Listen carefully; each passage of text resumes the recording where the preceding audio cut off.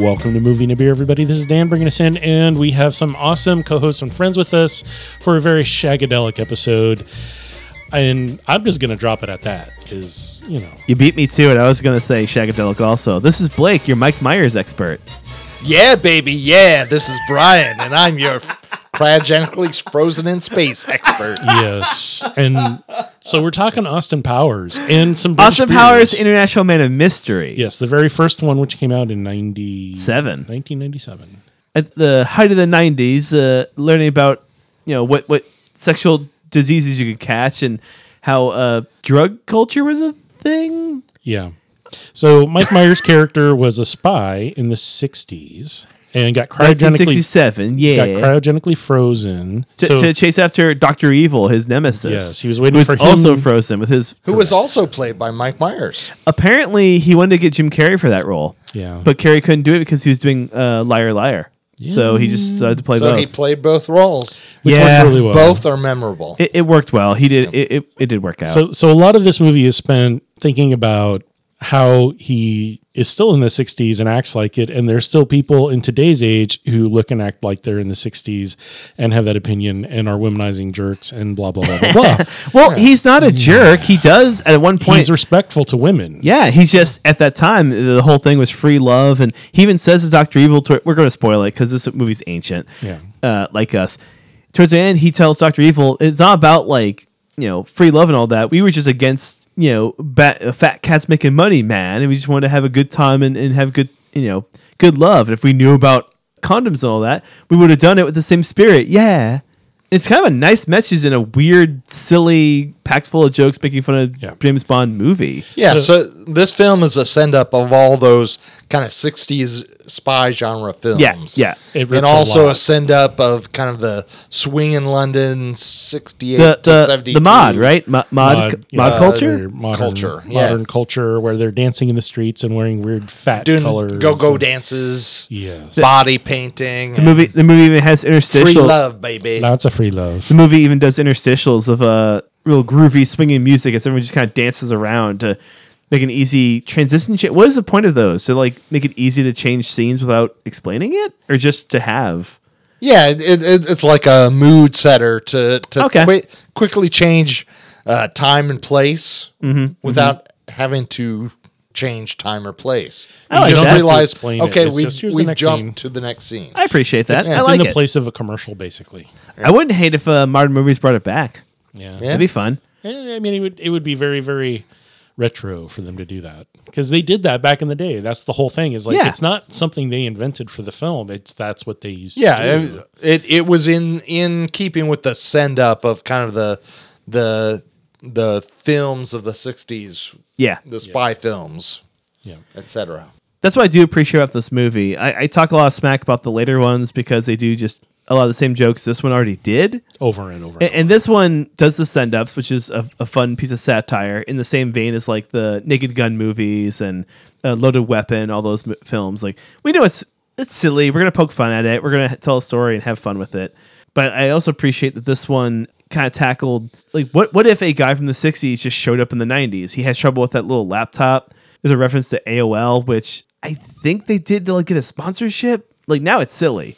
Yeah, I don't know if they had sponsorship or it was there on purpose or that was just what they had. That was it. Yeah. Right, yeah. But we all now are remembering the multitude of discs, the landfills of AOL discs. I did an art project with them. I made we broke them into pieces and then did mosaics out of them. That's amazing. Because there were so many. I threw mine away. Hundreds of them. Yeah. It's just you just got every them in the day. mail. Every day you got one. That's not shagadelic, baby. No, it's not. But you saw him put a CD on a record player and put the needle on the top of the CD, thinking it was a record. That's how you play a record. Sure. Was that one of the times they played "Sweet Love" by Burt Bacharach? Yeah. To show him learning his lesson. Oh or yeah, something? and my man Burt showed up in the film. He did. Great. and that was nice. And he was old then. I mean, I'm assuming he's not with 1997. us anymore. But yeah, no, that was classic 60s era. I'm surprised he didn't get Engelbert Humperdinck instead of Burt Bacharach. But you never know. Maybe they tried and they just couldn't. I don't know. So this movie, Austin Powers freezes himself to keep up with Dr. Evil, who freezes himself to come back in the future. In a big burger boy. Big boy burger. Burger Boy satellite. Which gave us the most subtle joke of the film, and I love it. That when the Colorado military talks about military in Colorado, that says, it's Big Boy. Big Boy's back. Well, sir, I don't think he ever left with his great deals and delicious meals. Shut up, Private. I mean, like, Dr. Evil's back. And then Austin's brought back to speed in the late 90s. We point out what's silly about the 60s in that, at the time, modern era. Yeah. Where it's now 2023. We've learned even more than then. Austin has trouble adjusting. We get Dr. Evil also have trouble adjusting. He asked for $1 million and everyone laughs. They're like, here, I'll just write you a personal check. Sir, the company I'm running that you left to me is making $9 billion easily yearly. Oh, that's a lot. It's a lot. Okay. I mean $1 billion. $100 billion. Yeah. So it's like, really? Yeah, it's funny. And they come back to that towards the end when he's he's going to drill towards this, which is an actual, I think, plot from a Bond movie. It has to be. It sounds really familiar. It sounds very, very familiar. And not just from me watching this movie 3 or 4 times in 97. High school? Middle school? I was a wee lad when this came out, and boy, my friend sure quoted the hell out of it. I did too. There's a lot of quotable quotes. Well, yeah, I mean, this whole film was meant as a send up of kind of 60s spy tropes. Yeah. I mean, I saw hints of Moonraker, James Bond. I saw hints of Man from U.N.C.L.E. I saw pieces of Get Smart. $6 million woman. $6 million man and woman. Fembots. Mm-hmm. Yep. Fembots. We'll talk about that later, I'm sure. And that's going to be a movie and a beer after dark. Movie and beer after dark. And also the Pink Panther films, like the drill to the center of the earth is very similar to some of the things that the Pink Panther Inspector Clouseau fights against. Yeah, I didn't realize anything had was that earth shaking. That's cool. Yeah, well, I don't remember which film, but he had a space laser to blow up different cities. Oh, you mean a laser, quote unquote? Quote unquote laser. Yeah. Yeah. So, yeah, this whole kind of, and also 60s farce where people are chasing each other from doorway to doorway, that kind of groovy 60s comedy. Fun music's playing while they go through doorways, and then the bad guy pops up, and the heroes come through whoa, hey, and they run back around. Okay, so even though that actually didn't happen in this film. Yeah. So I'm a little mistaken. Question, how much green or green screen was in this? Not a lot. I don't think much. No, I mean the big boy floating in space. Yeah. So it's all practical. The sets were super cheesy, and you could tell they were sets. They made no effort to hide the fact these were Hollywood sets. And I'm curious, is that due to funds? Because this is the first time this was ever a thing, but also there could be a setup to... I'm sure it was an attempt to emulate 60s films that were all shot on soundstage. Because I love watching an old Bond movie, but I love it even more when they slam a door and the whole wall shakes. Yeah. You're like, oh, yeah. Dr. Blofeld, which apparently Dr. Evil is based on, with the scar and the bald head and the weird outfit, like that classic Bond villain. Well, when he talks about his past, when they go to therapy... My mother had webbed feet and was a French prostitute. My father was a... and we actually get to see his parents in a flashback in the next film, by the way. It's hilarious. It's like, all right, so there's some continuity between the films, yes. Which good on them. But, oh my gosh, this is like... I want to say this is on par with Spice World. In the amount of, I'd go with that. It laughs at itself as it does it. Oh yeah, they're not there to be serious. They don't want to be serious because they know they're making fun of things, but they still kind of giggle and laugh at each other when they do stupid things, which is great because you're like, oh, it's not. We don't think this is real. Well, they were just making fun. So it's good from that perspective. Oh yeah, there's suggested nudity. There's really that's one of the that's one of the best bits in the movie is the moving products to hide male genitals and female breasts. Like it's just the clever. That's one of the most clever things in this movie. It's just using a film medium because it's supposed to be watched. Oh man, that's really funny. The conversation's pretty dull, but what's happening on screen is really funny. Yeah, we're almost nope, not quite. The scene at the end with the melons and the the pineapples and the balloon inflating and then deflating. Yeah. Or the biting the sausage, as it were. It's very good. Yes. Like, yeah, these jokes, and they do a little more in the later movies, but we're not here to talk about the later movies. That's expand true. on this, but the question is so it appropriate age range, and would they even get it? I'd say teens now would understand a lot of the jokes. Like, some of it's pretty on the nose. Like him taking a long time to pee. I point out that's not how freezing works. Your bladder wouldn't get more full, but whatever, it's fine. It's a fun pee joke. Actually, there's a lot of toilet humor in this. There's a lot of toilet humor. A lot of toilet humor in this movie. So teenager level. It's teenager appropriate. Yeah. I don't know if they get a lot of the jokes. Yeah. It's very Gen X, Gen Z. When you guys pointed out that the like your niece or nephew wouldn't understand the CD on the record player. Yeah, because they'd be like, "What's a record player? Right. What's a CD?" Yes. Well, what's that pump for? It's for the Swedes. Yes, it's a Swedish. It's made by the Swedes. Another question I have to both of you is, how do you feel this movie holds up? Because this film was a man out of time and not in touch with his social mores of 1997. Yeah.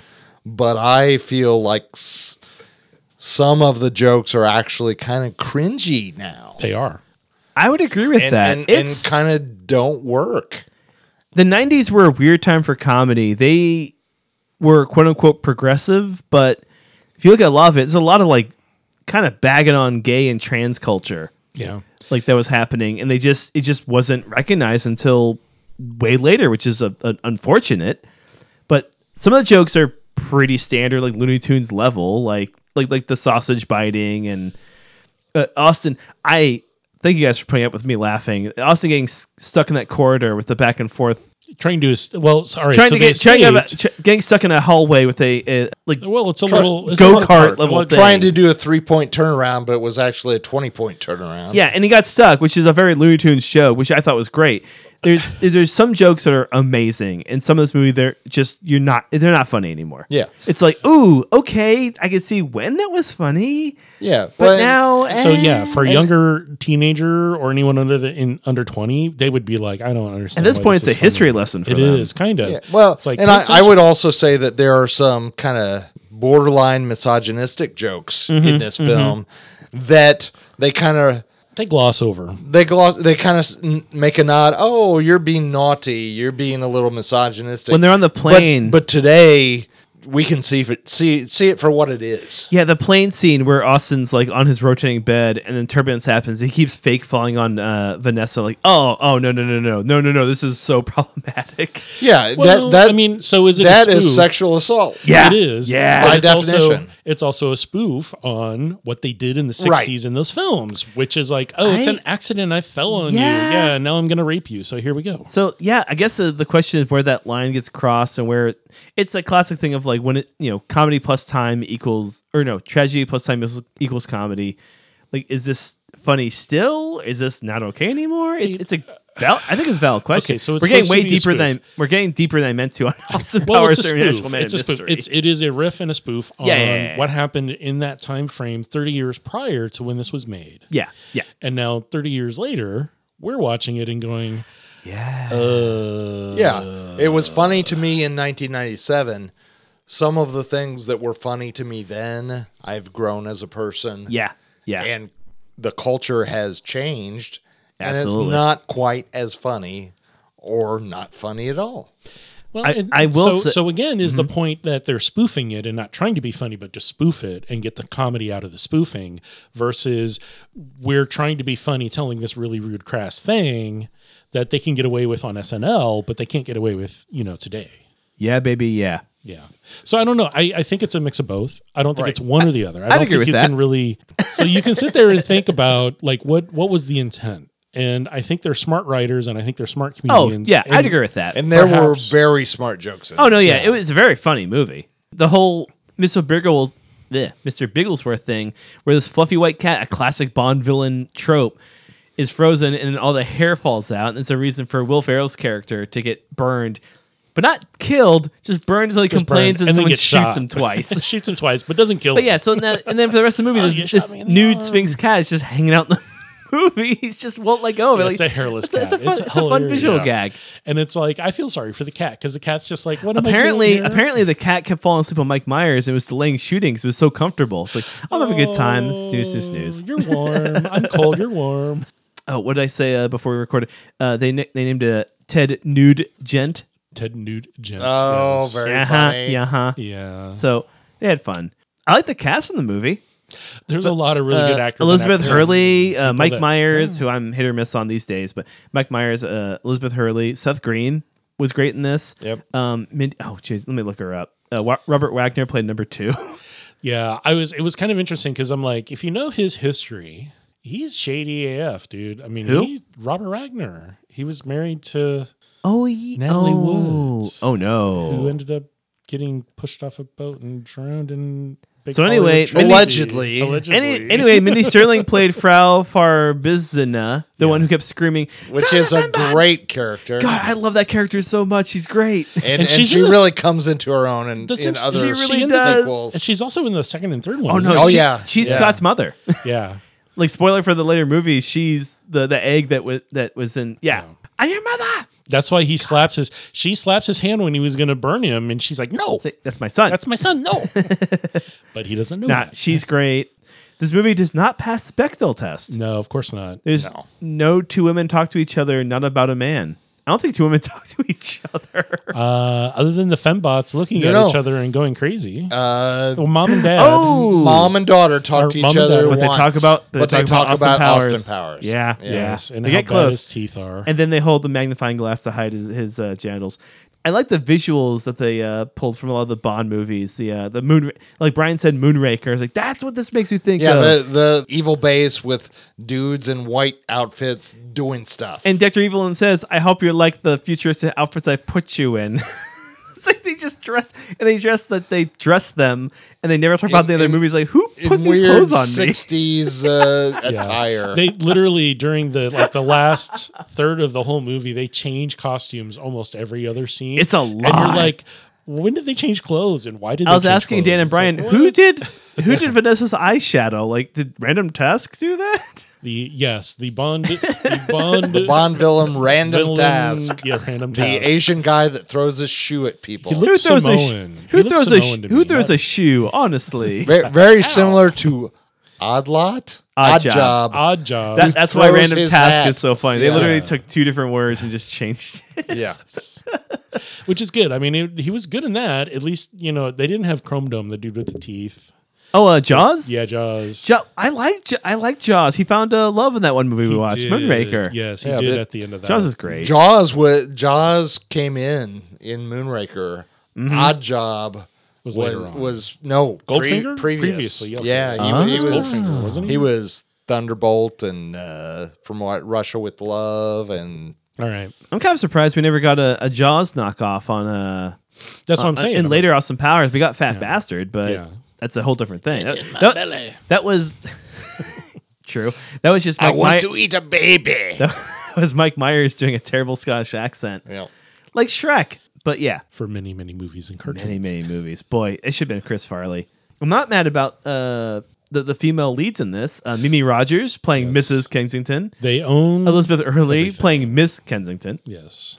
Mother. The fembots. Yes. The Yeah. fembots. To Nancy Sinatra's boots. And what is the name of the woman who plays a lot of vagina? Vagina. Vagina with an F.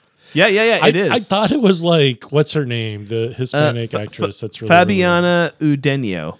Yeah. Who we've seen in so many other things. I'm gonna look it up right now.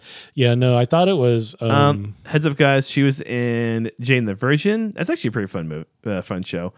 She was in the Arnold Schwarzenegger movie Fubar. Never saw it. Cloudy with a Chance of Christmas. Never saw it. no, CSI Miami, an episode of that. no. Zoe 101. None of us Hopefully have seen never that. saw We're all it. grown men. Yeah. Freaky Links. Yeah, nothing we've seen. Yeah. Yeah. But I But- liked her. She But looks yeah, like Danica Patrick. she was fine. She looks like Danica Patrick from Wonder Years. I kept Kinda. thinking it was her, but it's not. She does her job as a Bond villain girl. Yeah, as Girl a femme fatale. Yes, femme fatale. Bond. Let me wash you, Mr. Powers. Yes. Which led to one of the main Oh, moments. baby, behave. One of the many moments I'm pretty sure we just improvised on scene, like on set, with him like kicking his leg up. Oh yeah. We were kept calling out like, was this improvised or not? Probably a lot of it was because wasn't he one of the executive producers, or didn't he have a lot of say? He was the executive producer. I think at this point he was an alum on SNL for a while. Yeah. Well, and this was after Wayne's World and Wayne's World 2, I believe. That's true. Yeah. So he at the start of this, he was riding high. Oh yeah. And then he made the 2 sequels. Was on Love Guru. Boy, howdy. And boy, we never heard from him again. We got a nice little peek of the Love Guru in this with their disguises. Yeah. Yeah. Which, the movie sped the hell up at that point. It's like, hey, we're in disguises. We get new disguises. A guy calls us out. We get caught by the bad guy. They basically did the back half of a Bond movie in 2 minutes. Yeah. If that. Which I kind of appreciate. Well, the first half hour was world building. Yeah. This movie's well paced for being a weird comedy. But again, the pacing is very up and down, up and down, up and down. Oh, it's like super slow at the top, and then it just speeds up, and then it's just like done, and then it slows a little bit because I think they're trying to emphasize some very key points, which then carry over to some of the other movies that come after. I could see that. Like, I need therapy because my son hates me. Daddy wasn't there. Bam, bam, ba-dam, changed my underwear. Do or whatever. Something like that. Something like that. So Austin Power was British. He was British Really? and Canadian. Yeah. well, Canuck? Mike Myers is Canadian. Austin Powers is British, and they drink beers in Britain, right? They do. They drink a lot of beer in Britain. They They not didn't drink a whole anything in this movie. champagne. Well, Tab. wine, and a lot of tab. Tab, Lot of wine, tab. wine on the table. You didn't see anyone drink it. There was No, they wine on didn't. the table. I genuinely said, "Oh, look at those cool wine glasses," and Dan goes, "Those are champagne glasses." Yeah, they look like What? champagne flutes. I was Yeah, like, no. even the evil people didn't drink. No one They drank did any- But shoot- they did smoke. They shushed their sons. And they shushed. I have I'm a gonna- whole bag of... Well, here's what I have to say about that. Oh, I thought you guys were going to cut me off. Dan, put in a shush there. Yeah, we had some beers with this movie. We Pretty good beers. Had stopped for some food at a wonderful British restaurant called Horsebrass. I would genuinely about to say Hammer and Stitch, and they're not around anymore. I don't think. Horsebrass, no, we guys are closed, unfortunately. Yeah, that's so too we had bad. some food and a British beer there, and then we drove a couple blocks away to the north to Belmont Station. And we're like, oh, hey, let's get some British beers here and then go watch this great film. So Belmont Station's fun because it has a little shopping area and then a little bar area. Yeah. And they let you walk around with your beer. And you like can in buy a John's- beer, drink a beer, and buy beer. yeah, all at It's- the same time. It's the best thing. It's shagadelic, you could say. It is. Oh, shagadelic. baby, behave. You behave. Yeah. Yeah. So have you guys had either of these beers before? I don't think I have. Yes, I've had Boddingtons. Ooh. Ooh, all right. Actually, I think I've had both before. I have had both. Oh, I'm in the lurch. I have not had either before, but I will tell you how I felt about it once Dan describes each one. Okay, so Belmont Station, thank you for having good beers for us to purchase and consume while we watch this very good film. I'm not sure, and we talked about this a little bit while we were watching this Boddington's Pub Ale, which is a standard 4.7, just really kind of shallow flavored ale. I mean, it's a traditional British ale. I mean, Yep. you can't go wrong. It's been around for like 200 years. The can's great. Check the Instagram for the can art. It's Boddington's Pub Ale. It's got bees on a cask, not cask, barrel. Yes. Bees on a barrel. That sounds like a fun video game. And who doesn't love bees? Nick Cage it's- and the Wicker Man. And so these extra tall boys, these are taller than a normal tall boy, have a nitro tab in them. To make a- room for the Nitro Tab. Correct. So you pour them. Do not, if you drink this straight out of the can, Yeah, I will smack you. I will So, just show up magically so and real smack quick, you. Dan will show up in West Virginia and smack you. If Do you're not- listening from people afar. in West Virginia don't have the See, internet. Do not drink this beer out of the can. So Dan, it's like a Guinness where it has a little nitro tab. Yes. What happens if you drink it out of the can? It's just not taste you're as not good. you're not going or- to get the nitro's releasing, but a very very small amount and not fully releasing. So Dear Ohio listeners, if you're hearing this, don't drink this out of a can.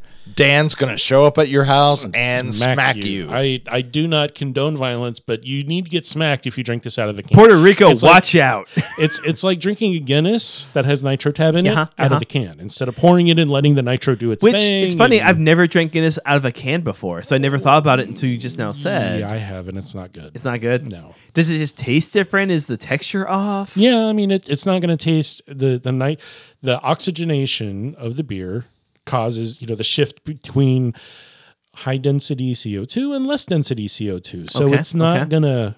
There's less space for it to have that exchange.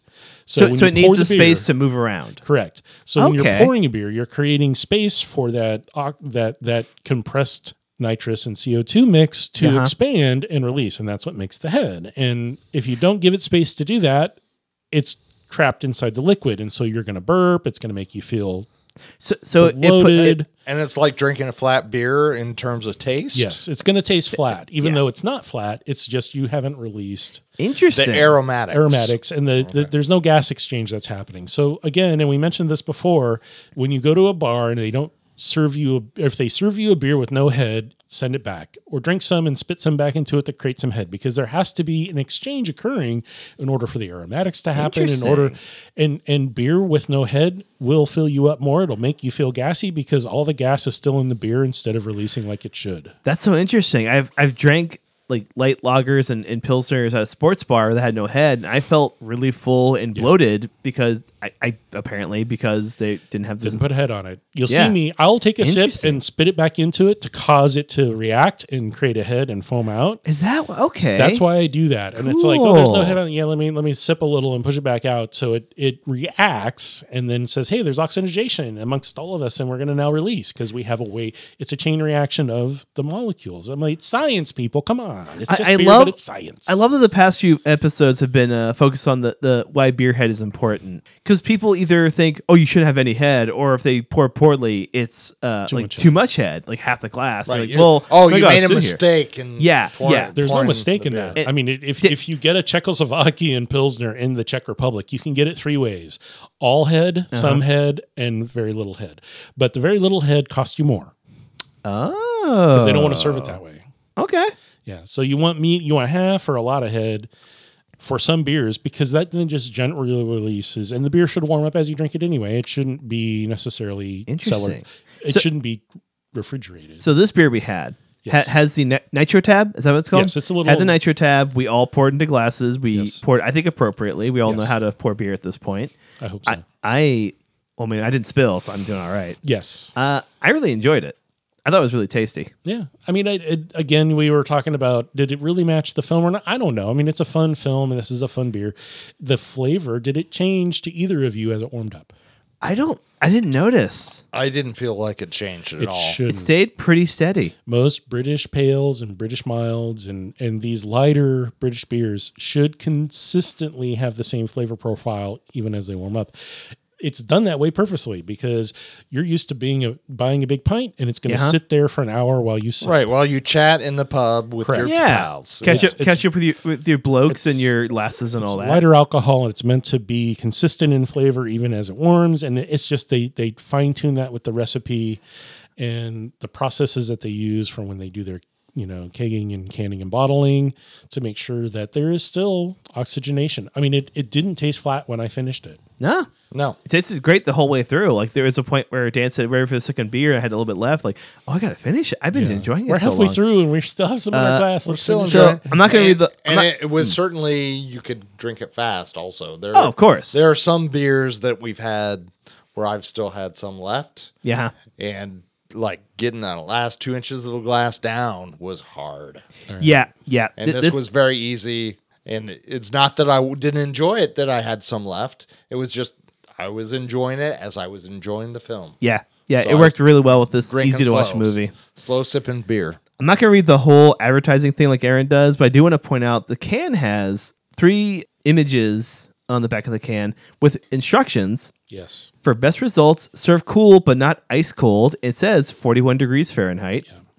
Yeah. Carefully open can, pour contents into a glass, and it shows you almost not quite 45 degrees, but it shows a tilt to the glass so you don't get too much foam. And it's not right on it, so you should give it some aeration as it pours. Mm-hmm. It's not a heavy pour where you're way holding it like a half a foot above the glass, but you want to have a little bit of space because then that causes the oxygen. I can't even. Oxygen adjacent.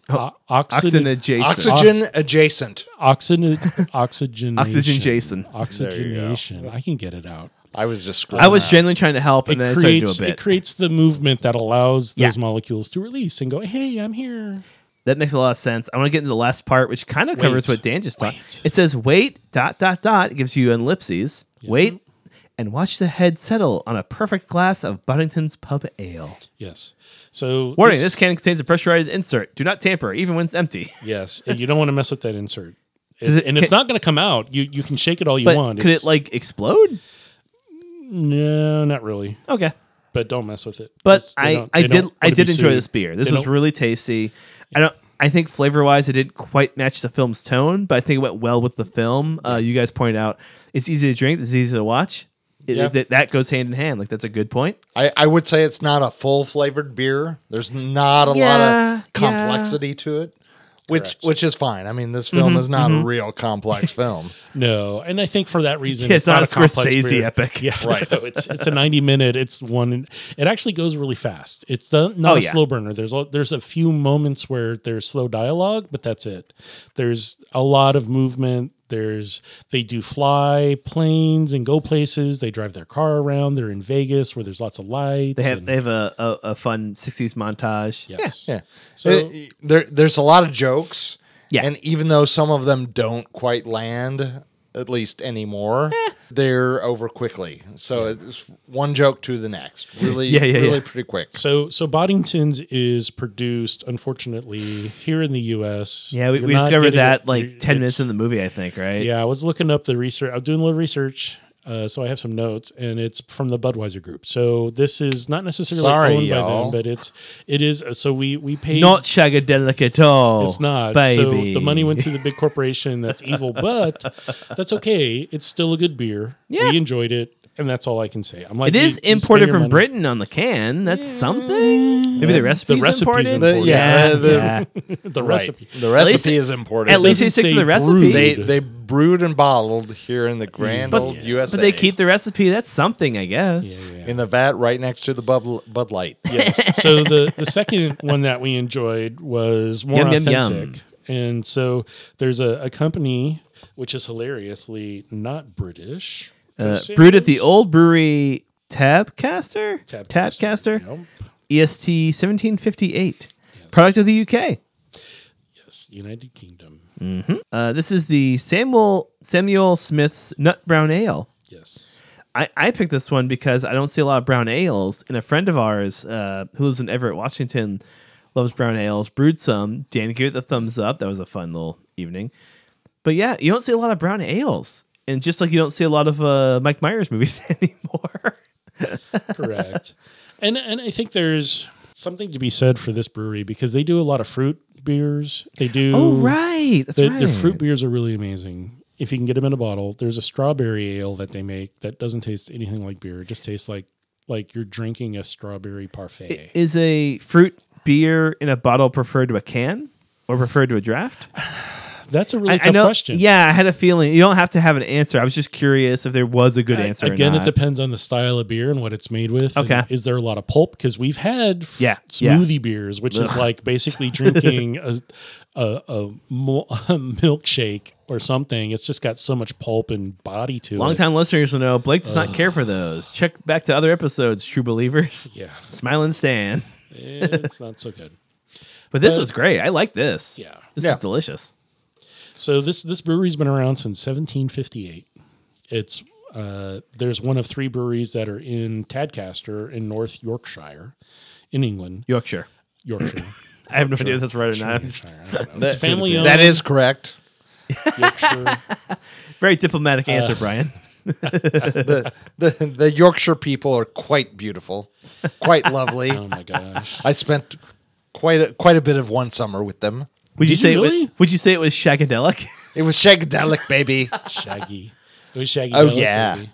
So these guys, again, they behave. They do some traditional styles. They have an India ale, a chocolate, a stout. Ooh, they have a chocolate. Ale. That's interesting. Which is actually really good. So you can usually find these in kind of the bomber size bottles. They're not terribly cheap, but you can get them across the U.S. I've seen them on the East Coast. The same with Boddingtons. You can find it across the U.S. If you have a liquor store or a bottle shop that has a decent buyer and knows good beer. Or at least can try to get some good imports. You're going to pay import prices. So this is something where you want someone who's a pro picking stuff out to say, hey, I want that on my shelf. Correct. Because like the regular distributor is not going to just have this. Yeah. And I would say I've had out of at least the 30 or so different beers that they have on their website that they've made, the organic strawberry fruit beer, I think, and there's a raspberry that's also good, but not quite as good, stands up with their stout. They have an oatmeal stout and this brown, which are really amazing. But they also do ciders and a few other things. So it's a company that's really like expanded their portfolio. Yeah, they're exporting a lot. I mean, you can, like I said, it's legit, authentic, either in bottle or tall boy can. So is this something if I went over to the UK and just went to a pub, I might be able to find? Maybe. Interesting. See, I don't know. I probably have to go to that area, like to a Tadcaster. Yeah. Well, I mean, Dan was telling me this story early in the day that most villages in Britain, they make a beer. Have a beer. One beer. Yeah. And that's the local beer. And so you're not necessarily going to see these because these are made for export only. Gotcha. Which is really common in Europe, like in France and Germany and Italy and Spain and stuff. You'll see breweries, but you're not going to find that beer locally. If they're big productions, typically it's just for export only. Okay, cool. The local stuff, they just stick to what they've been serving for 300, 400 years. It's like it's a beer, you get it. If it shifts a little bit because there's no consistency in their production, that's what it is. You're not going to complain. It's just the beer you have. That's the beer. That's our beer. Yep. As the British may say, it's a bally walking on the wicket, isn't it? Yeah. Whatever that means. Brian, please, that's offensive. That's the thing I just made up. So your guys' thoughts on this brown? I really liked it. This brown was really nice. I did enjoy it as well. I don't know if I liked it more than the Boddingtons, but it was about the same level. I really enjoyed this. It's just 5%. It's just really mild. I would say the flavor is a little bit deeper. There's a little more complexity to it. Yeah. And I did enjoy that. I don't know if it matches the film better than Boddingtons. But I'd almost say this would work as a beer to drink, it was more enjoyable to me. Yeah. I'd almost say this would work better with Tinker Tailor Soldier Spy, like a slow-moving, dramatic spy drama, which feels redundant, but just something to sip while this like tense drama is happening. So most of us drank this. British, and this is a British set film. I think the three of us drank this out of a can and not poured it into a glass. No, I poured it in a glass. Did you pour it in a glass? Yeah. I did not. I drank mine out of the can. I did as well. And there's nothing wrong with that because this beer holds up. I think I was panicking from the previous one. Just like, well, Dan says all glass. I just get pouring. Like, no, this is a nice brown. You don't have to pour it into a glass if you this want one to. doesn't have a little robot inside that pumps nitrogen into your bloodstream. I swear it's not mine. Like the Terminator. It's not mine. That pump is not mine. It's a Swedish Terminator, baby. Even though he wrote the book on how to use it and have a warranty you signed. That's a good bit. No, I enjoyed it in the glass, like out of a glass. It tasted, I imagine how it would taste if I got it at a pub. Did it warm up and change flavor? I don't believe it did. It's consistent. It stayed pretty steady. It's really consistent. I applaud these breweries for making beer that can stand up to being warm. Mm-hmm. So again, if you go to England, you're going to get it on cask, or you're going to get it on a nitro pour, or you're going to get it flat. It's going to be warm and flat. And you're just going to have to accept that's how they serve beer in England. It's not going to have the same carbonation levels because they don't pump the same amount of gas in it. Even on a normal pour that you're going to get at a bar, it's not going to have as much carbonation because they are just traditionally, they've never had that, and they're used to it being more flat in flavor profile. Yeah, the Brits are real traditional. They're flat. Yeah, baby. I don't have a follow-up. Yeah, sure. Yeah, baby, yeah. All right, so good film, good beers. Yeah. If you're going to watch fun this... film, tasty beers. Get something that you're going to enjoy and have fun with. I don't necessarily say you have to find British beers to have with this film. I'd almost say if you can't get these particular beers or a particular British beer, anything kind of light something like it's easy to drink because the movie's easy to watch. You're not going to be thinking. It's not. There will be blood. You don't need to necessarily pause it for a potty break because you're not missing anything. I only requested a pause because of that great speech about Dr. Evil's parents. Yeah. I would also suggest don't go with your standard American lager. Yeah. I don't feel like your Bud Lights and your PBRs really go with this film. Yeah, maybe you pregame with those and then have something to sip while watching. Yeah. But yeah, I'd agree with that. Get yourself some chips, crisps. Chips. I'm about to say, does this mean potato chips or French fries? Crisps. And just some fried fish. Yes. Some mushy peas. Yeah. A steak and mushrooms pie and all that. Some haggis. Some Scotch eggs. We had Scotch egg. We did eat Scotch egg. Haggis, some Thai noodles, and a deep fried Twinkie. Some Rocky Mountain oysters, if you want. I think we really enjoyed this film. I think we wanted to watch something fun and not really get serious because we had our Halloween episode recently that was kind of scary. And, it's pretty intense. Yeah. And then you had to sit through me and Jason talking about The Dark Knight, which you'll get to hear, listeners, or you already have heard. Yeah, it's coming out shortly. Thank you, Dan. We love you. So yeah, any last thoughts on these beers of this movie here? I mean, I applaud it. I think it's a good film. If you haven't seen it, I definitely recommend it. It is a moment in time. It's very much a moment in time. Yeah. It's almost a history lesson. It is kinda. If you're of a young enough age. I think if you're over the age of 30, you're probably going to enjoy watching this again. If you're younger than 30, probably not. It didn't age great, and you don't have a cultural context for this film. If you're way younger than 30, this is the voice of Shrek before he was the voice of Shrek. So shut up. Yes. Yeah, but I mean, you have no connection to the 60s. Yeah. Those spy dramas. And your parents might not even have been alive at that time. Yeah, they don't really spoof that stuff anymore. They never really talk about it. No, it's kind of like, did I see that growing up? Yeah, no, maybe. I'm trying to think of like other cartoons that poked at this, and like the Teen Titans cartoon, when it was kind of a vaguely serious Batman animated series style, had a character called Mad Mod, who looked like Austin Powers and did like psychedelic Mysterio type tricks with like a 60s era vibe to it. Yeah. But that was like 2000s. So kids might have seen that, but still. Your weird uncle's going to quote this film all the time still because he's stuck. And he really should. And now you'll know where it came from. And now you'll know why he's still single and has 17 cats. And I know some people like that too. There's nothing wrong with, but just heads up, that's why. Yeah.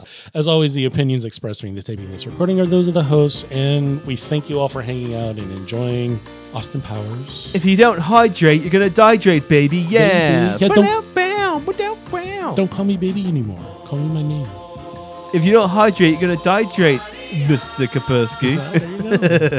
Dan. Yeah. Take care, everyone. We'll be seeing you and catch you on the next episode. Thanks for listening. This is Brian signing off, baby. This is Blake in America, and I'm going goodbye. Mas que nada, sai da minha frente que eu quero passar. Pois o samba está animado, o que eu quero é samba.